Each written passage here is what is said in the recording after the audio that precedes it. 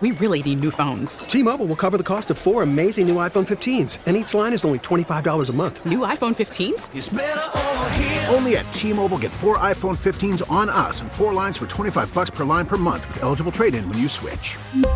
Minimum of 4 lines for $25 per line per month with autopay discount using debit or bank account. $5 more per line without autopay, plus taxes and fees. Phone fee at 24 monthly bill credits for well-qualified customers. Contact us before canceling account to continue bill credits or credit stop and balance on required finance agreement due. $35 per line connection charge applies. See T-Mobile.com.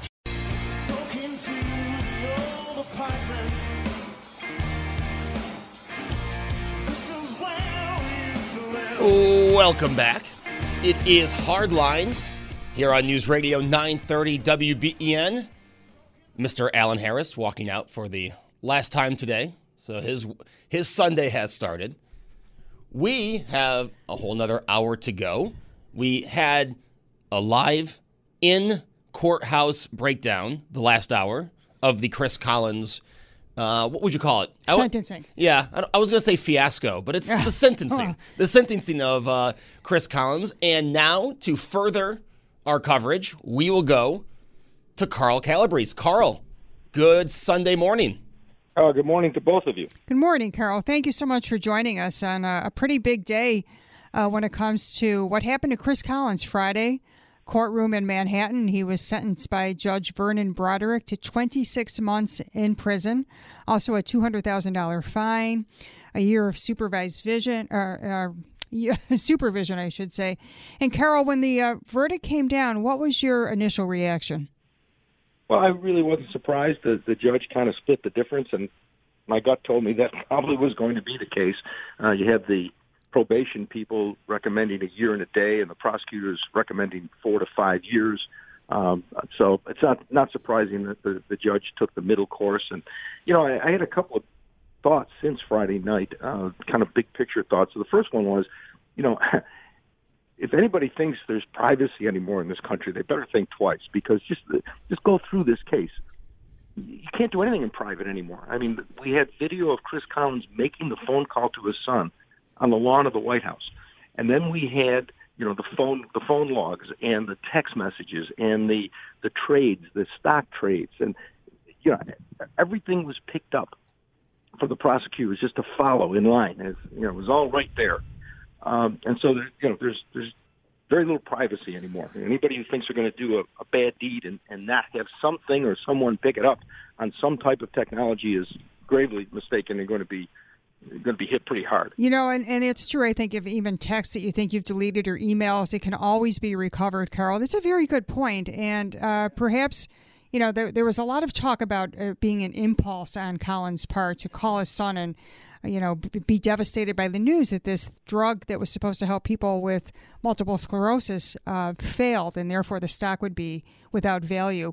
But then it was obvious to the judge that there were other things that were not impulsive, lying to the FBI 10 months after the fact, things that were still being said, Collins saying that the claim was meritless, that kind of thing.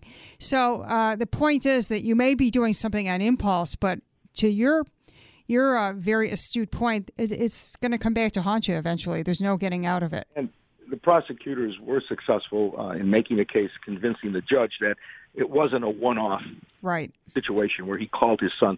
Following that, there was a coordination between father, son, and future in-laws on what steps to take to minimize or eliminate any chance of loss and then cover it up. And I think that is probably what pushed this over the edge. The other thought I had was, you know, we can debate whether the sentence was too lenient or too harsh or just right.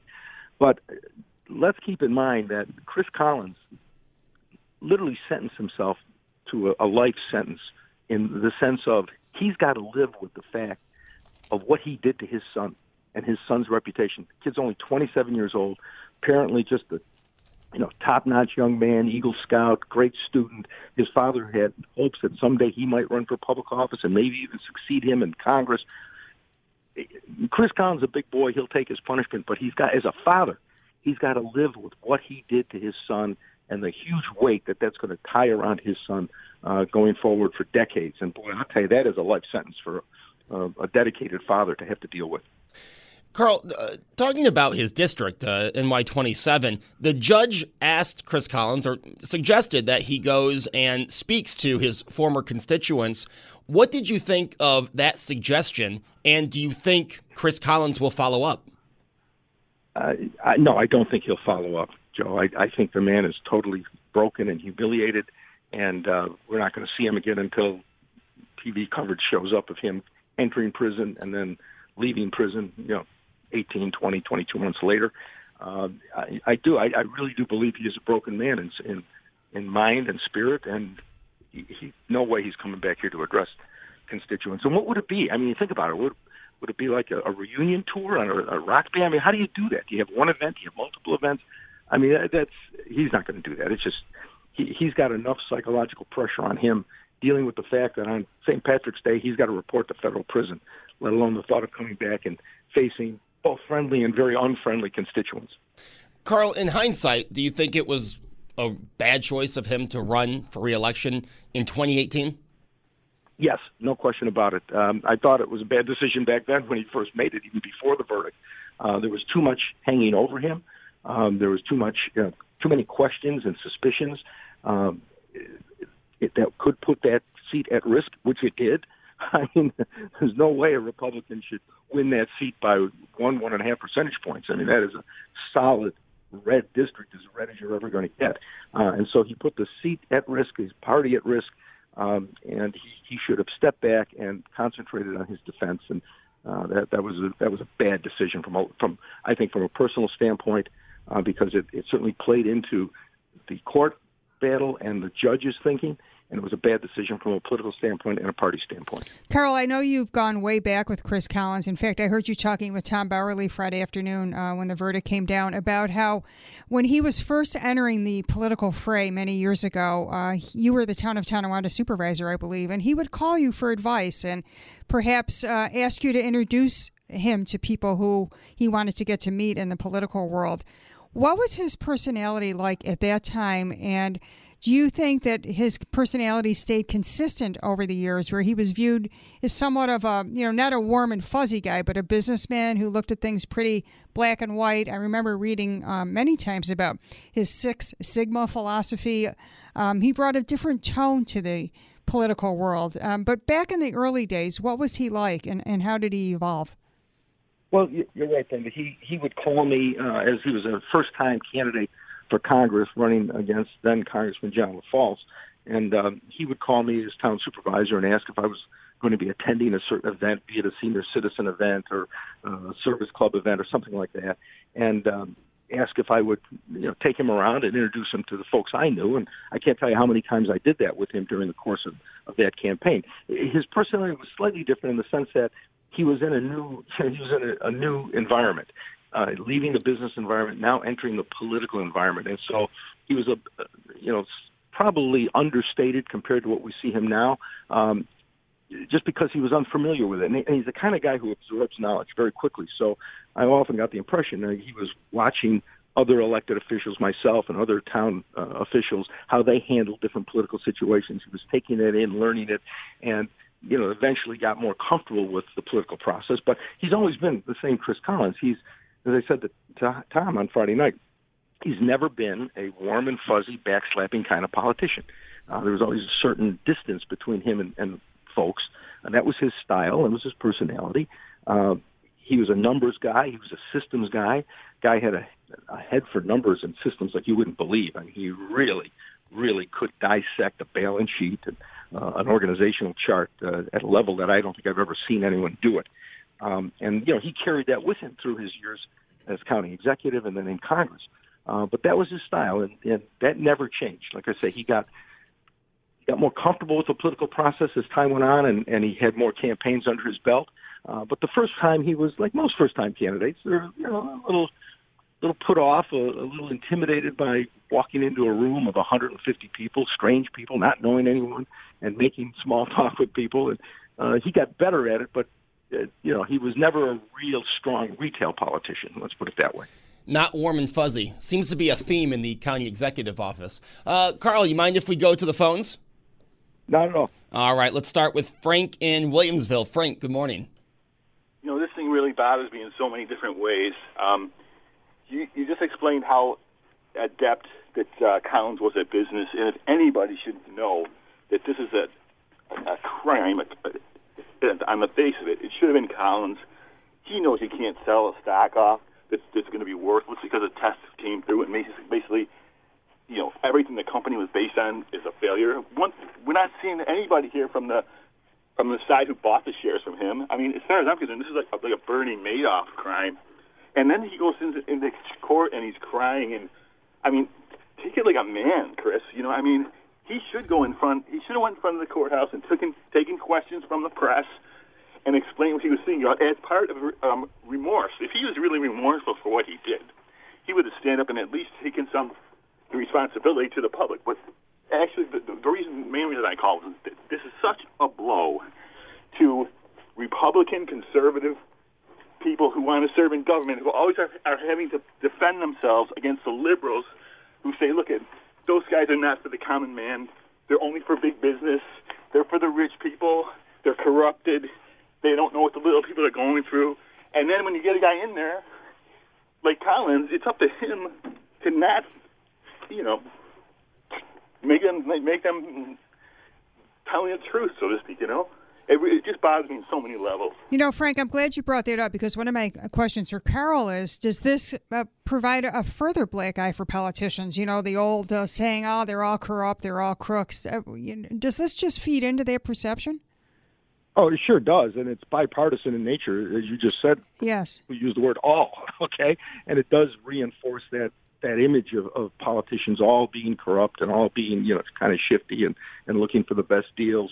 It does, unfortunately, and it tires the folks in government and at both parties that are working hard and are honest and go through their careers. I mean, I could fill legal pads with names of local elected officials that I had the pleasure and honor to work with over decades that served in government for decades without ever a hint of scandal, but they get lost, okay? The news is not all the good people who serve well and honorably. The front page news will always be an action like Chris Collins took. It's just the way it is. We'll take a quick break. Back with Carol Calabrese, political strategist, and your phone calls right after this timeout. Stay tuned, everybody.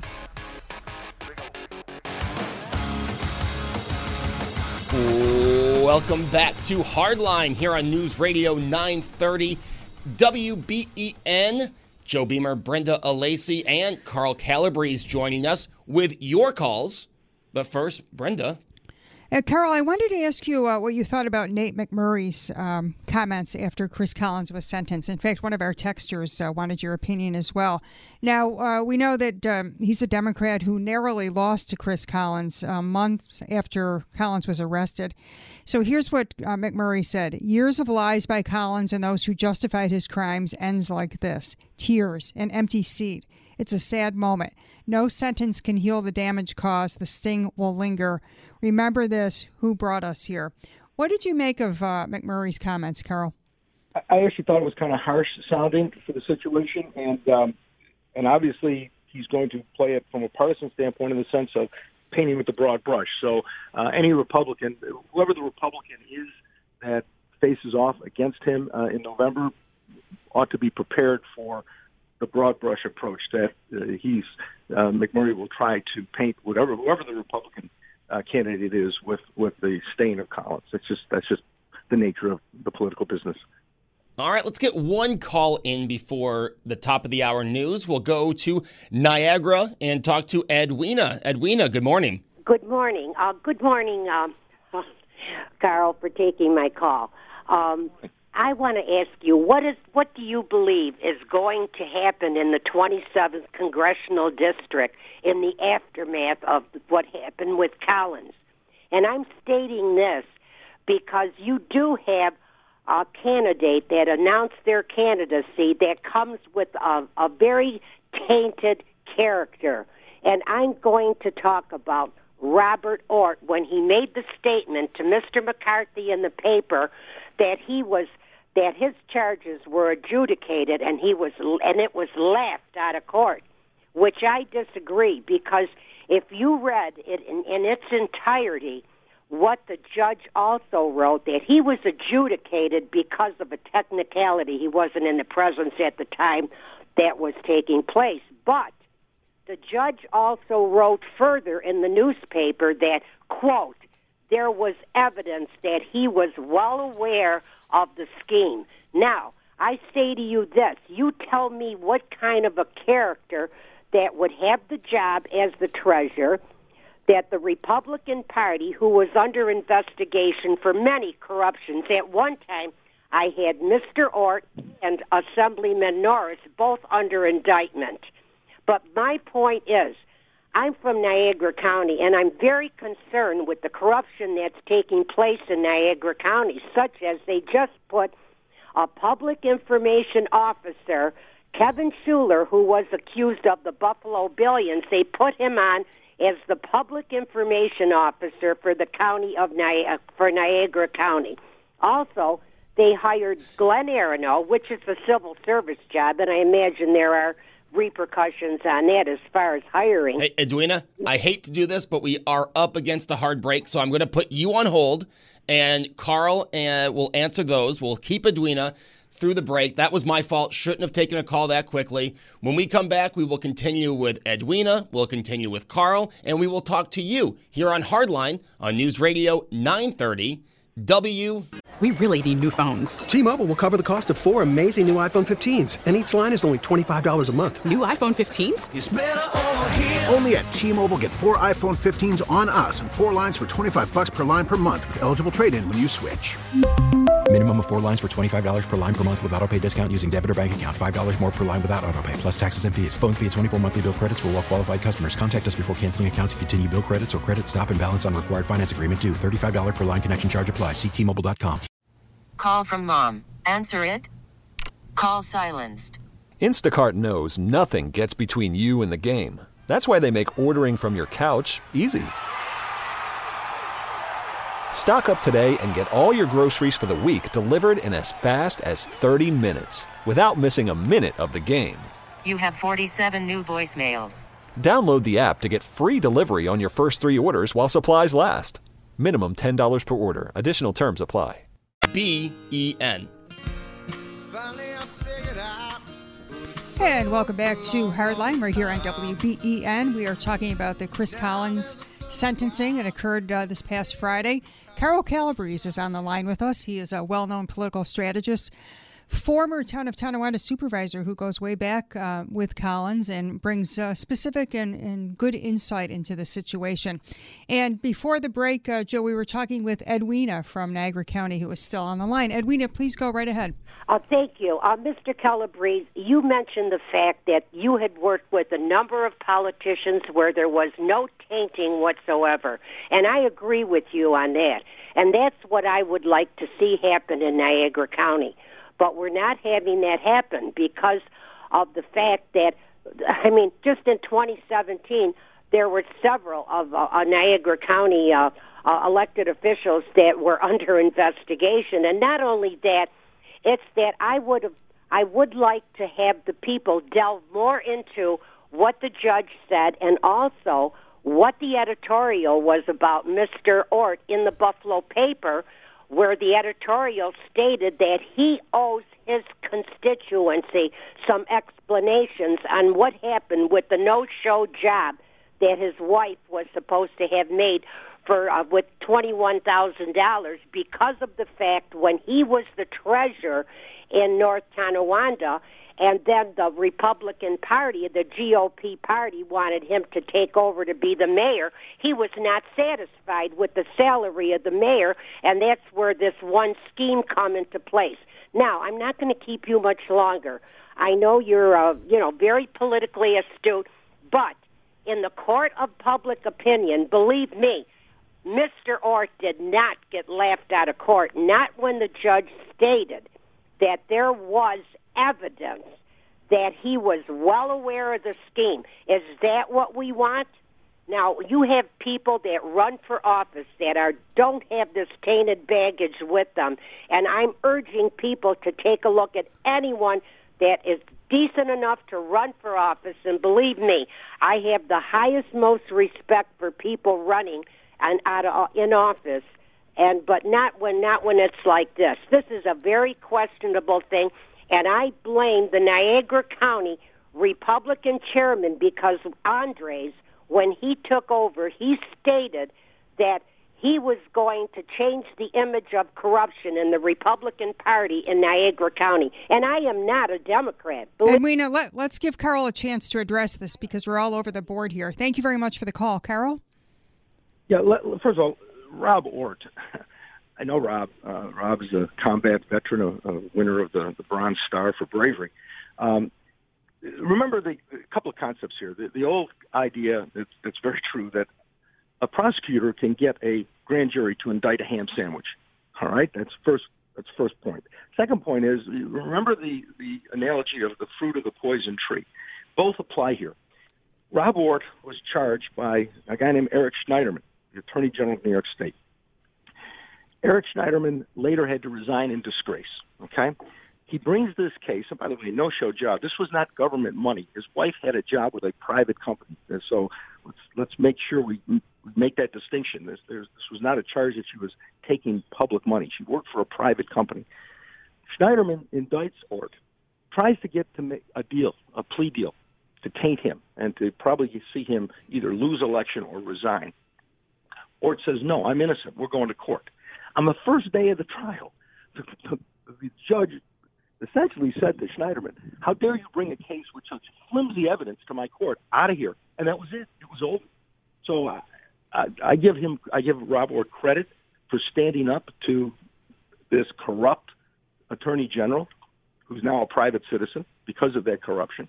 And I give him credit for facing him down in court and clearing his name. It was up to the prosecutor to prove Rob Ort's guilt with something called evidence. He did not do that. He did it with press releases.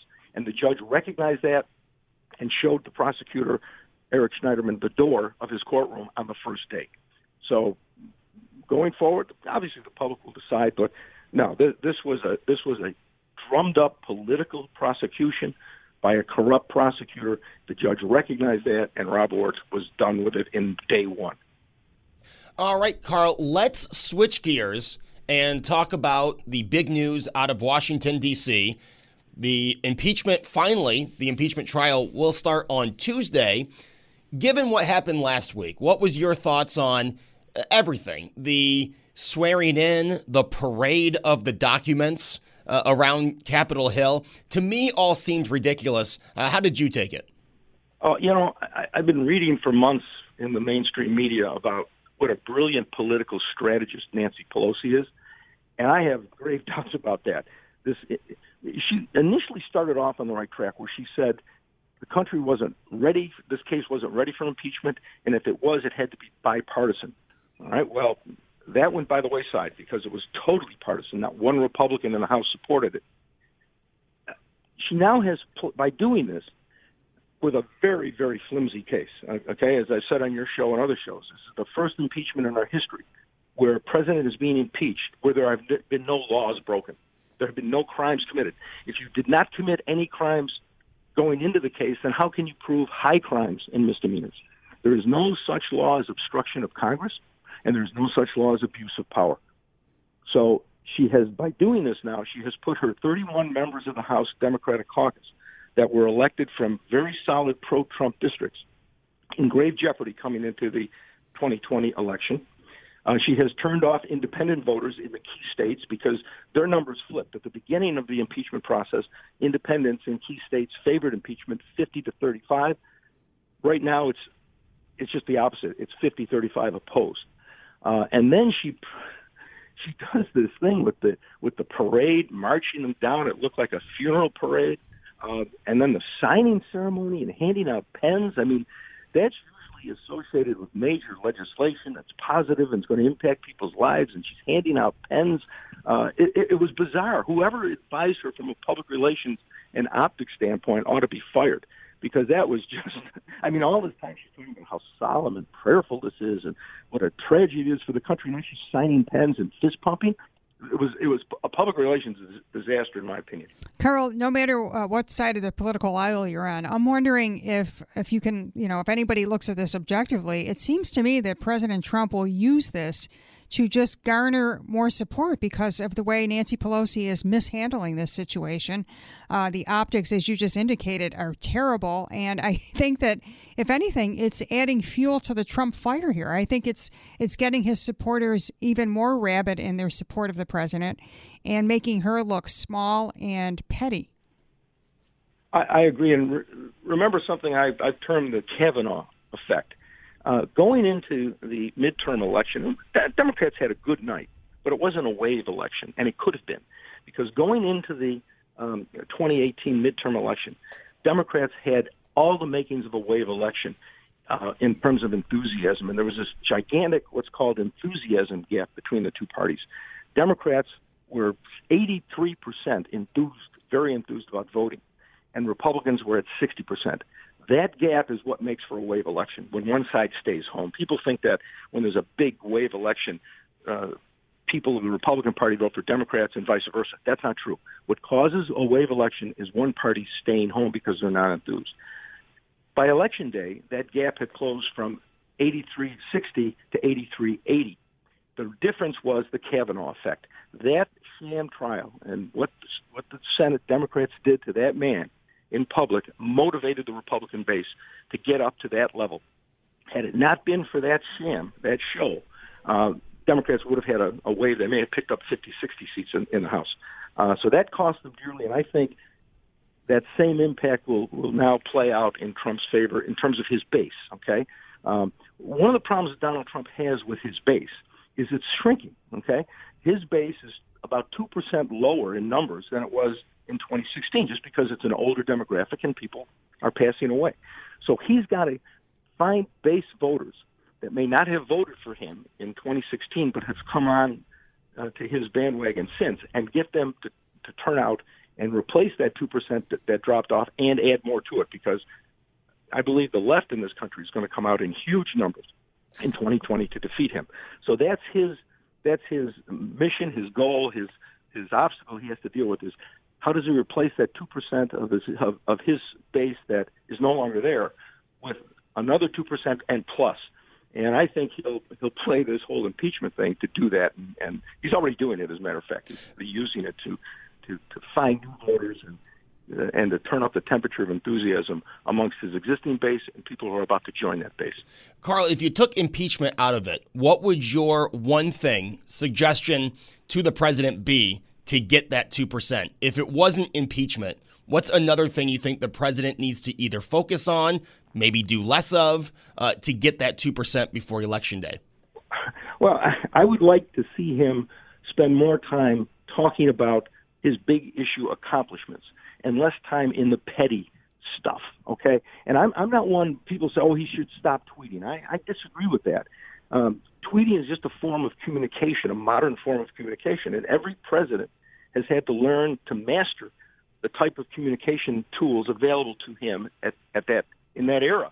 And one era it was the printed press and pamphlets, and then it became radio, and then it became television.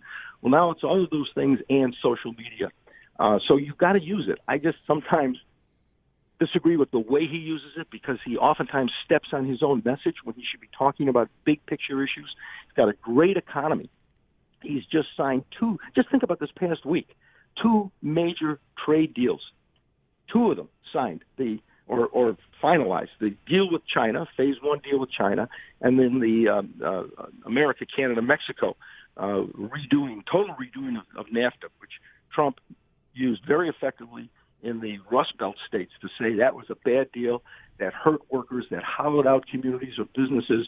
I'm going to fix it. So he's got a lot of very positive things to talk about if he could stay disciplined on that message. And if I was advising him, I'd say from now until the election, be competitive with your opponents, but avoid the petty stuff and avoid the distractions. If some Hollywood star says something against you on the day that unemployment numbers come out and are great, ignore the Hollywood star and talk about the unemployment numbers being great.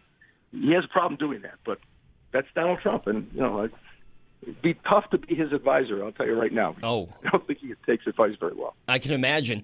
Since we're talking election, let's segue right into primaries. We are a few weeks away, the Monday after Super Bowl, the Iowa caucus, and we had another Democrat debate.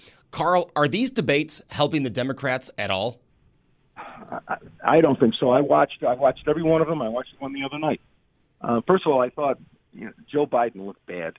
I bet you 60 to 65% of his answers involved stumbling and stuttering and losing his train of thought and getting that 1,000-yard stare in his eyes. Not a very strong performance at all. He's being benefited, however, by the battle between Sanders and Warren. And if you take their two numbers, if you take the level of support for Warren in the party and the level of support for Sanders in the party and add them together, if one of those two were out, Joe Biden would be in second place looking up at the leader.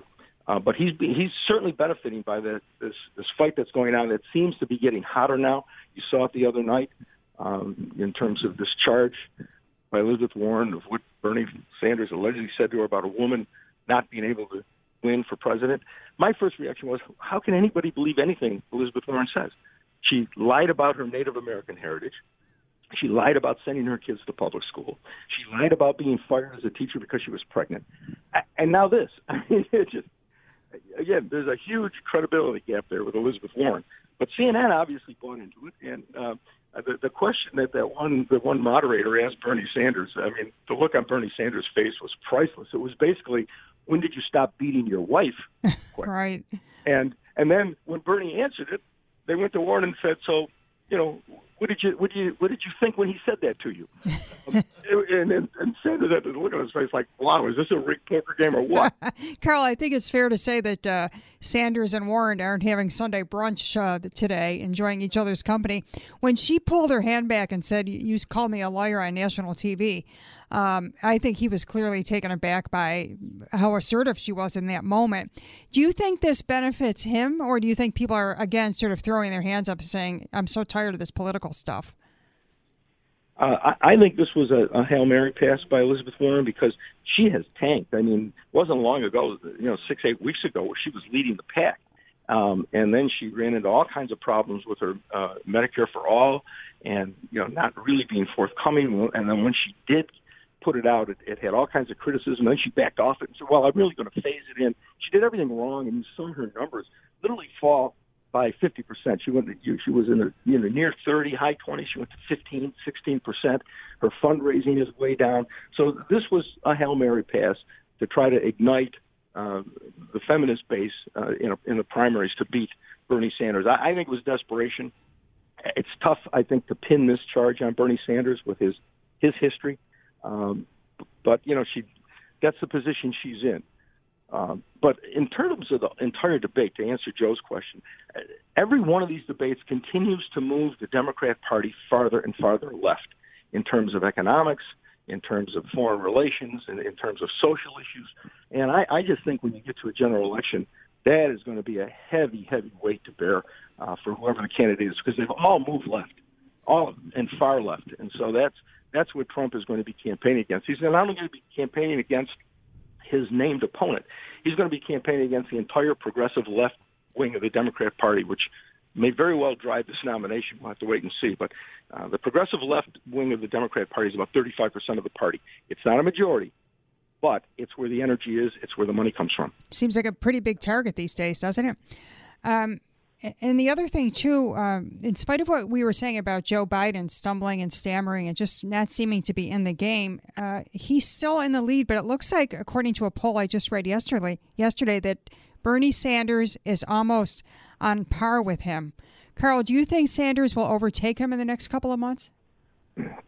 Well, let's take a look at those polls. Let's look at the Iowa polls first. There's a number of Iowa polls, and remember, it's a caucus. It's not a primary. So people have to come out, probably a very cold, snowy night, and give up their whole night. It's not like you go into a voting booth and wait 5 minutes in line, sign in and vote, and then leave. Caucuses could take literally 5-6 hours by the time it's all settled. So the candidate with a higher level of enthusiasm and the candidate with more people, more troops on the ground, volunteers, has a huge advantage in Iowa. Bernie Sanders, right now there's an enthusiasm gap between him and Biden. Sanders people are, again, in the 80s, 80% and higher in terms of their enthusiasm to vote for Bernie, and Joe Biden is in the 60s. That could be important. And Sanders has a small army of volunteers in Iowa totaling 10,000 people. That's what wins caucuses. Now, right now, they're dead even, okay? Biden, I'm looking at the poll right now, Brenda. Biden's at 20.7 and Sanders is at 20.3. That's dead even. So this is going to come down to a matter of enthusiasm and organization. And right now, it seems that Sanders has an advantage in both of those areas. In New Hampshire, which is a week or so later, you've got Sanders in first place at 22.5 and Biden in second place at 21.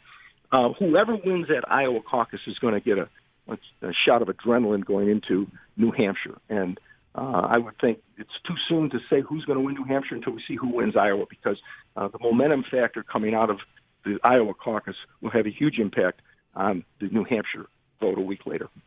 Carl, looking at Joe Biden, once we get to Super Tuesday and Michael Bloomberg is on the ballot, do you think that's going to chip away at the Biden support?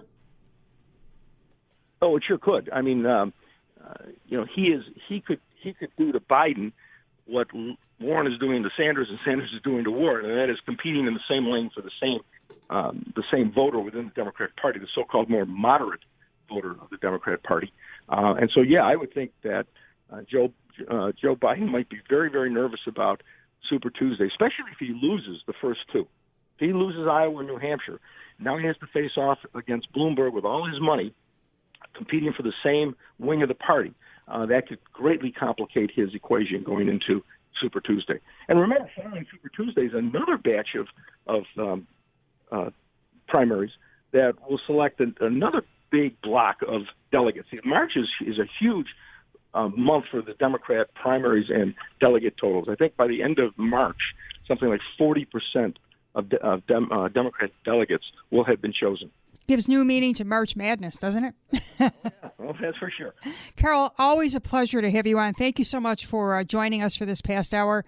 Joe and I appreciate your time and insights. Enjoyed it, as always. Thank you. Thank you, Carl. And before we get out of here, I have to say, tomorrow, 9 to noon, I will be in for Sandy Beach. So if you are amongst those who still have to go to work, make sure you tune in. Or if you're staying home and doing stuff around the house, radio.com app, give us a listen. And I promise it'll be a great topic as usual.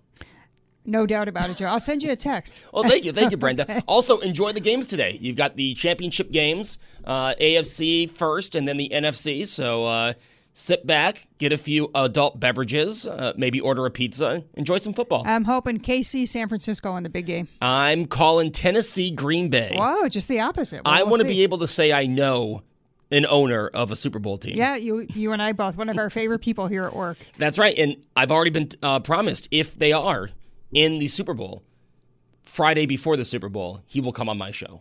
So does he have to wear a cheese head?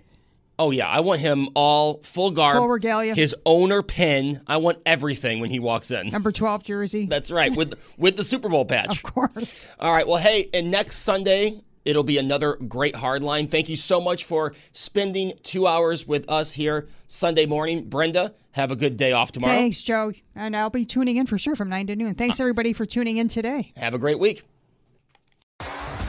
T-Mobile has invested billions to light up America's largest 5G network, from big cities to small towns, including right here in yours. And great coverage is just the beginning. Right now, families and small businesses can save up to 20% versus AT&T and Verizon when they switch. Visit your local T-Mobile store today.